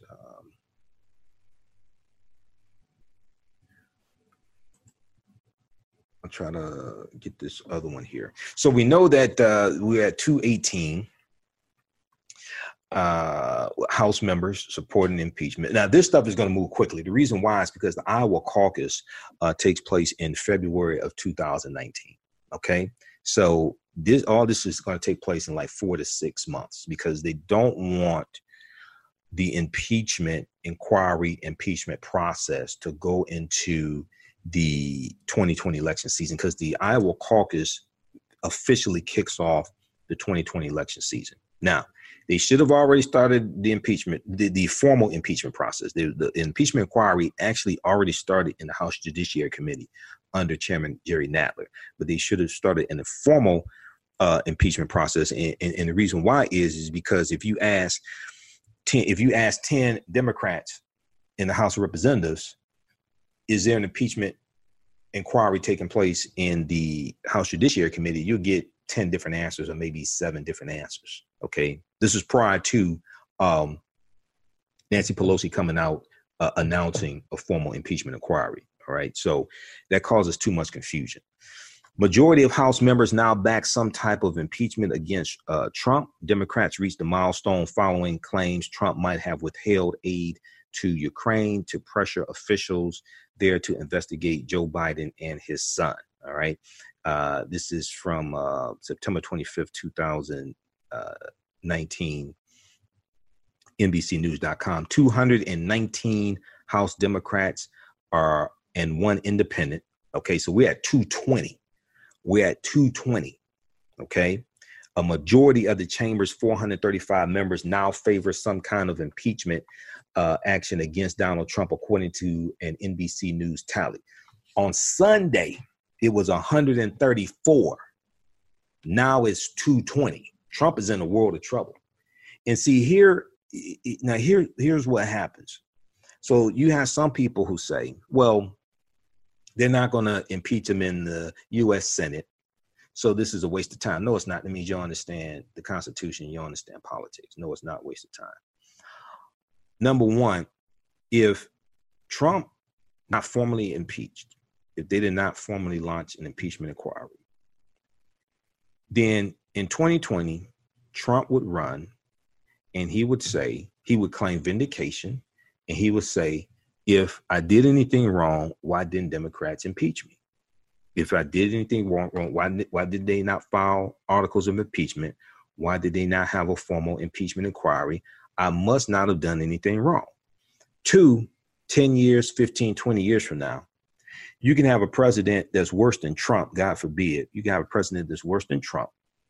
When the House of Representatives tries to exercise oversight based upon their Article 1 powers, when they try to impeach the president based upon their Article 2 powers, that person will say, he or she will say, well, wait a second. When Democrats had control of the House of Representatives, they didn't impeach Trump. Why are you trying to impeach me? All right. So say hypothetically the impeachment takes place, which is going to happen. Impeachment does not mean removal from office. Go back and watch the broadcast I did on the 24th when I broke down what an impeachment inquiry is and how it works, things like this. Impeachment does not mean removal from office. It is a formal filing of charges against a president. Even if the trial is held in the U.S. Senate, if Mitch McConnell decides to hold a trial, it's possible, Senator Mitch McConnell, who's the Senate Majority Leader, it's possible that he could decide not to hold a trial. They will have hearings in the House of Representatives before it's turned over to the U.S. Senate. All this information is going to come out, just like with Watergate. See, people have to go back and I don't have time to go through the whole history here. I dealt with that on September 24th, and I tied all this into the history of the Watergate hearings. Richard Nixon was reelected in November 1972 in a landslide reelection. Richard Nixon was highly popular. Okay, he was a very popular president. Okay, not among African Americans, but he's popular with Sammy Davis and James Brown. Wasn't popular with African Americans, of course. So most people were against impeachment of Richard Nixon. What happened was, what changed it were the Watergate hearings, because at the beginning of the Watergate hearings, Nixon had something like about a 65% approval rating. Okay, how you doing, Craig? Nixon had about a 65% approval rating. By the end of the Watergate hearings, Nixon's approval rating was about 19 or 20%. He was forced to resign from office after he turned over the Nixon tapes because he lost that battle in the U.S. Supreme Court. It was Senate Republicans that went to Nixon and told him, we've seen the evidence against you, and if this goes to trial in the U.S. Senate, you're going to be found guilty. Nixon was forced to resign from office August 8th, 1974, after being reelected to a second term, after being a highly popular president, after the majority of Americans being against impeachment, not removal from office, just an impeachment inquiry, impeachment hearing, anything like this. If you understand history, you can predict the future. You have to study what happened with Watergate, because all this stuff is repeating itself. All this history is repeating itself. I know I went and studied Watergate, so I already knew what was going to happen with Trump. I said in January of 2017 on Cliff Russell's show on 9:10 a.m. the Superstation, WFDF in Detroit. 9:10 is the radio station I do my show on Sunday nights, 9 p.m. to 11 p.m., the African History Network show. And I used to be on the morning show on Thursday mornings, Wake Up with Steve Hood. I told Cliff, I said, Donald Trump is going to be forced to resign from office, just as Richard Nixon was forced to resign from office. I said, Donald Trump is going to be impeached. At that time in January of 2017, Republicans controlled the House of Representatives, the U.S. Senate, and the presidency. I said then, Trump is going to be forced to resign from office. Now you have 220 members of the House of Representatives who support an impeachment, at least an impeachment inquiry of Donald Trump. Who knew? When you understand history, you can predict the future. I already told people what was going to happen. All right. So let's go to, I'm trying to go to this one here. Where is this one here? Just the one I want from the New York Times. Okay, that deals with his $1.4 trillion tax giveaway to the wealthy. I had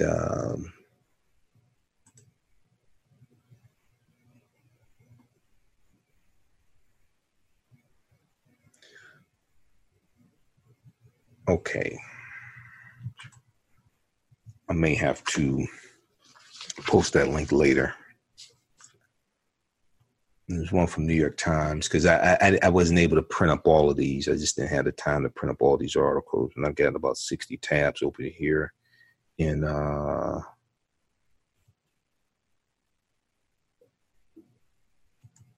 Firefox.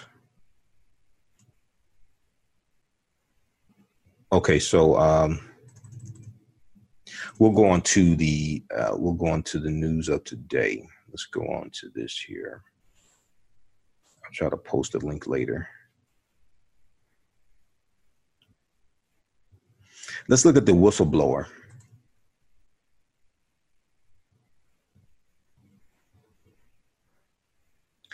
Okay, let's look at the whistleblower information that came out today. Whistleblower complaint says White House officials acted to lock down, quote unquote, lockdown record of Trump Ukraine call. Okay, this is from NBC News. The Director of National Intelligence is testifying in an open hearing before Congress on Thursday. A whistleblower complaint about Donald Trump made public on Thursday says White House officials were so concerned about what Donald Trump said in a July 25th, 2019 call with Ukraine's President Vladimir Zelensky, and he's the new president to Ukraine, that they intervened to, quote unquote, lock down the transcript of the phone call. Now, here's what's going on. You got all these people around Trump that know how incompetent he is. They know how incompetent he is. And they're going around just trying to keep the train on the track and just keep him from just blowing everything up. Okay, they know how incompetent he is. They know he will incriminate himself. And they're just going around trying to hide documents, trying to just cover up the trail, etc.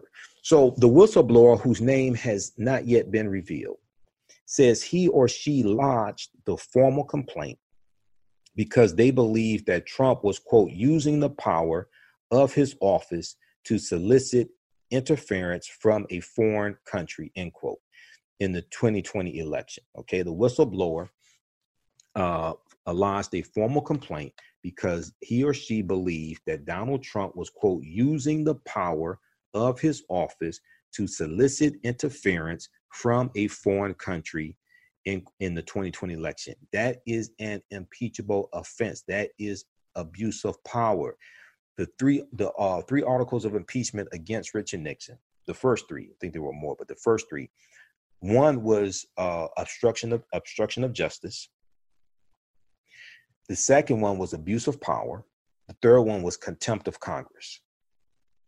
Okay, so in the call, Trump discussed having Ukrainian President Volodymyr Zelensky help investigate the Biden's family's business dealings, as we talked about. Quote, the interference includes, among other things, pressuring a foreign country to investigate one of the president's main domestic political rivals, the whistleblower continued. The president's personal lawyer, Rudy Giuliani, is a central figure in this effort. Attorney General William Barr appears to be involved as well. Okay, now William Barr needs to recuse himself from any Department of Justice investigations into this. He needs to recuse himself immediately. The complaint, which was made public with minimal redactions, makes clear there are witnesses who can back up. There are witnesses who can back up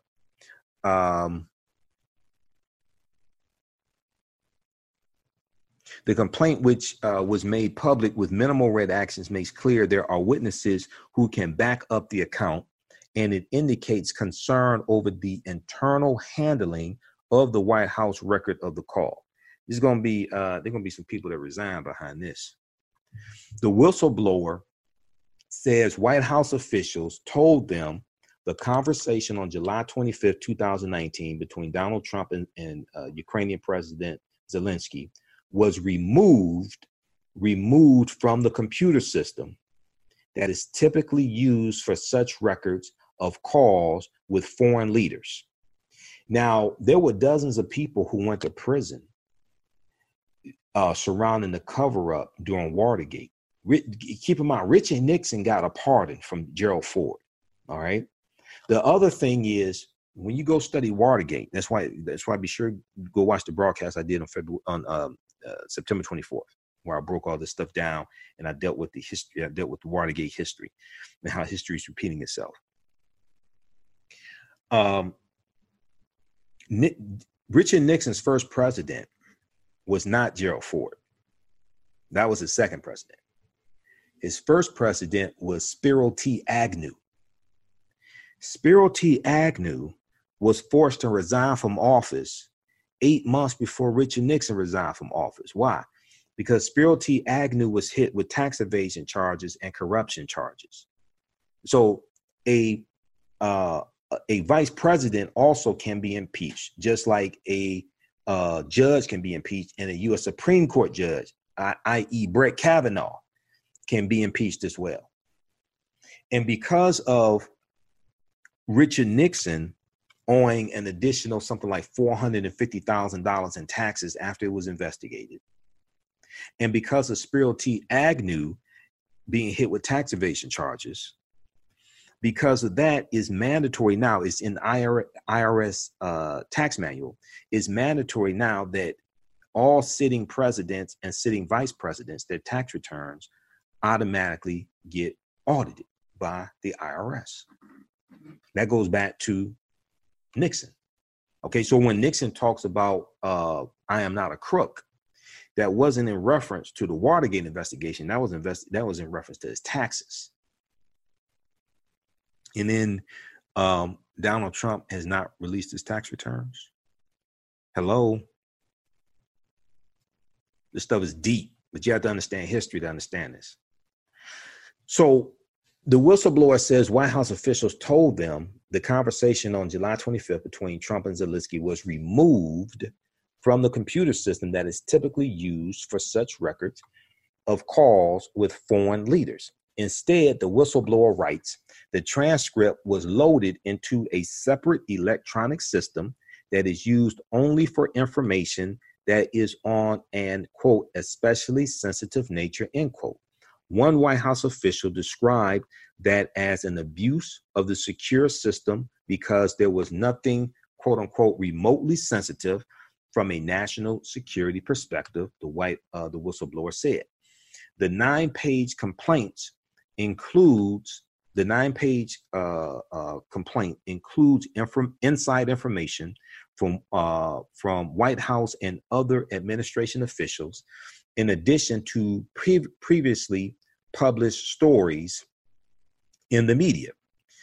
The whistleblower said the actions described within the complaint pose, quote, risks to national security and undermine efforts to counter foreign interference.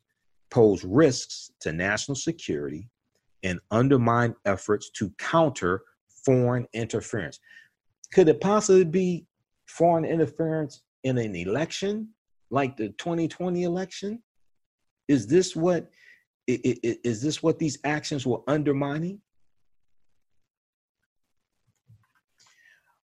All right, so check that out also. Let's see. I'll be in Houston, Texas for the All Black National Convention with Dr. Boyce Watkins and George Frazier and Jade Arundel and Vicki Dillard and the lovely ladies of Fly Nubian Queen. Friday, September 27th through Sunday, September 29th, Houston, Texas. I am on the panel Sunday morning, 9:45 a.m., dealing with power and politics and the African-American community. So visit allblacknationalconvention.com, allblacknationalconvention.com for more information and to get tickets. Also, they have a package for live streaming. So if you can't make it, they want to live stream all the presentations and things like this. So check that out, because I think they have a special deal for that also. Allblacknationalconvention.com for that. If you like this type of information, you can visit our website, order my DVD lectures there. Also, you can donate to the African History Network, paypal.me/the AHN show, paypal.me/the AHN show. Okay. And that helps us to keep doing the research, pay the bills, finance my Sunday night show, the African History Network show on Sundays, 9 p.m. to 11 p.m. Eastern Standard Time. Helps cover expenses when I have to travel out of state and pay for travel. paypal.me/the AHN show. Okay. Or at our website, AfricanHistoryNetwork.com. And so if you want to donate $15, $25, $50, $100, what have you, that definitely helps. You can also set up for a recurring monthly donation if you want to also. All right. So yeah, I'm on the panel discussion Power and Politics in the Black Community. That's Sunday, 9:45 a.m. at the All Black National Convention. Now, the weekend of October 12th, Columbus Day weekend, I will be in Oakland, California with Michi X. Okay. And this is the Black Agenda Tour. So visit the blackagendaontour.com, the blackagendaontour.com. And they have a new website also. I think it's the blackagendamovement.com or something like that. But the Black Agenda, blackagendaontour.com. You can get tickets there, get more information. And I do a presentation on the tour, 6 Principles of Political Self-Defense, how laws and policies impact the economic conditions of African Americans. And then also I'm on the panel discussion as well. Hidden Colors 5 is available at our website, AfricanHistoryNetwork.com. Hidden Colors 5 from Director Tariq Nasheed. For each copy of Hidden Colors 5 you purchase, you'll get 3 of my digital downloads free with it, including 6 Principles of Political Self-Defense. That is the presentation I did Sunday, July 21st, 2019 at the Black Homeschooling Conference in Atlanta. All right. All right, let's see what we have here. Okay, Martell, Dylan, Dorothy. All right, just a few of the people watching here.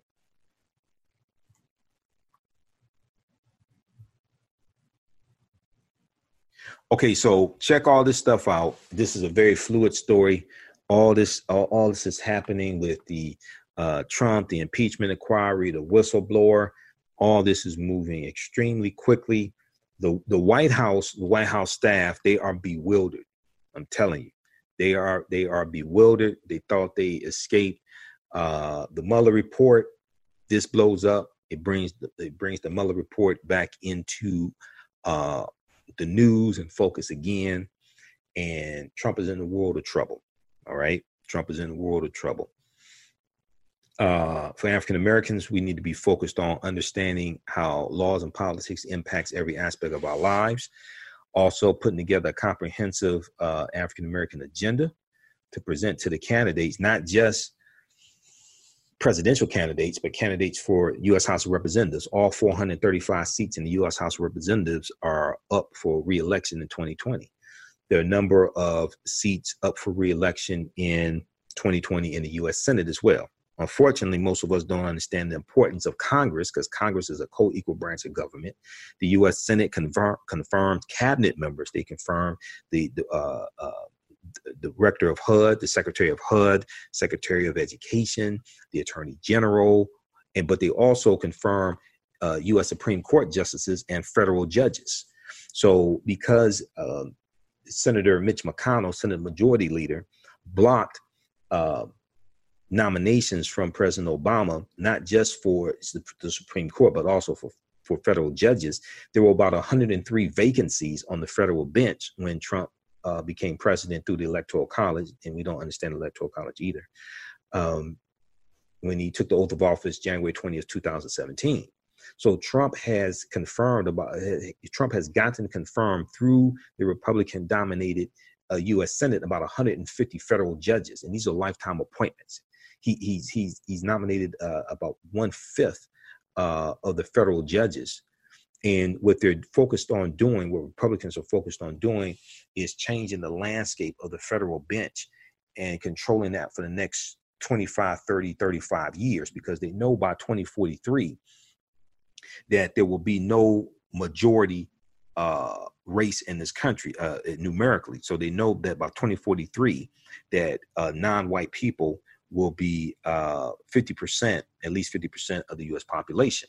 So they're focused on controlling the federal courts okay, for the next 25, 30, 35 years, making life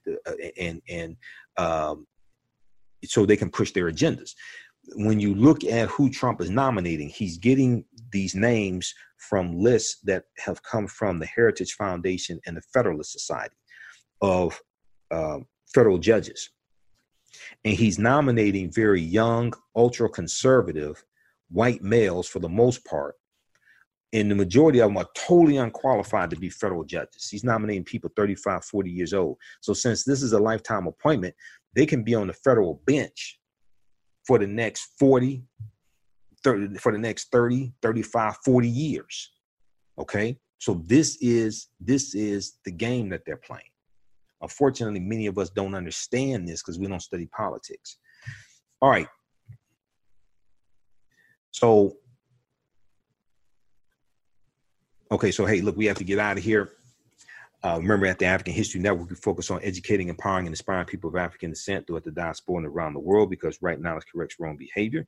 Follow us on Facebook at the African History Network, the African History Network on Facebook. Turn on notifications so you know when we go live. Follow us on our YouTube channel, Michael M. Hotep, IMHOTEP, on YouTube as well. Read the U.S. Constitution. Go to loc.gov and archives.gov and read the Constitution. Read articles at Washington Post, New York Times, NBC News, ABC. With NBC News and ABC, those articles are free. With Washington Post and New York Times, after they allow you, I think, maybe just 4 articles per month, then you have to pay. With Washington Post, it's $10 a month for a digital subscription. New York Times is $15 a month for digital subscription. I know because I have digital subscriptions to both the Washington Post and New York Times, because I read them every day. Okay. And I'm out to about 35 different news sources on a daily basis as well. So when you follow us at our Facebook fan page, the African History Network, you see articles from a number of different news sources, including face-to-faceafrica.com, face-to-faceafrica.com, and also howafrica.com as well, because I read African news websites also. All right. Well, look, hey, we have to get out of here. Also register for the online course that I teach on Thursdays, Ancient Kemet, the Moors, and the Ma'afa, Understanding the Transatlantic Slave Trade, what they didn't teach you in school. We deal with thousands of years of history. I do a PowerPoint presentation. We have article references, book references. It meets Thursdays, 8 p.m. Eastern Standard Time. Each session we do live, but they're all recorded, so you can go back and watch them over and over again. Okay. So as soon as you register, you can watch classes 1 through 5. This go around of the class, this section of the class or cohort is going to be 9 sections. And we'll do at least 18 hours, about 18 hours or so. You can watch from around the world. We deal with thousands of years of history, and we deal with what leads to the transatlantic slave trade happening. What leads to the transatlantic slave trade happening? You know, we have to understand this chronologically and understand that the transatlantic slave trade it was not an isolated event. It wasn't just something that fell out of the sky. It was the culmination of a sequence of historical events that lead to a larger event taking place, okay? And you have to understand the 800-year occupation of Europe by the Africans known as the Moors. You have to understand the ancient Kemet, ancient Egypt, and also the Moors are taking the teachings from ancient Kemet into Europe. And this is going to bring Europe out of the Dark Ages, but this is going to lead to the transatlantic slave trade happening also. Okay. And when you understand a chronology of history, you'll see that the transatlantic slave trade was really Europeans getting revenge on Africans for what took place in Europe. All right. And we saw that the Africans were also intermixing into the European population, and to varying extents changing the complexion of Europeans, especially in Spain and Portugal, because Spain and Portugal are right above Morocco, and the Moors are largely going in through Morocco into Spain and Portugal, but they go all around the world. And this is, you know, we saw images of, you still see statues, images of the Black Madonna and Child still worship all throughout Europe, okay, to this day. Europeans used to worship the African woman. And, so did we, for that matter. What happened? Some of us still do, but not enough. All right. So that's ancient Kemet, the Moors, and the Ma'afa, understanding the transatlantic slave trade, what they didn't teach you in school. Okay. That's a online course that I teach. And this, I would say, is PG-13. So if you want to use that for your children, 13 years and up, I would say it's suitable. It's not vulgar, and I don't do a lot of cursing and things like that. But because we have to deal with the transatlantic slave trade, we have to deal with some atrocities also. Okay. All right. Hey, we have to get out of here. Remember, at the African History Network, we focus on educating, empowering, and inspiring people of African descent throughout the diaspora and around the world. Because right now it's corrects wrong behavior. What you do for yourself, what you do to yourself, and what you allow other people to do to you and get away with is based upon what you think about yourself. What you think about yourself is based upon what you have been taught about yourself. What you've been taught about yourself is based upon everything you've read, heard, and seen about yourself. So when you control the radius of a man's thoughts, you can control the circumference of his actions, because the mind can't do or teach what it doesn't know. Remember, right now it's corrects wrong behavior. It's not over till we win. Wakanda forever. We'll talk to you next time. Peace.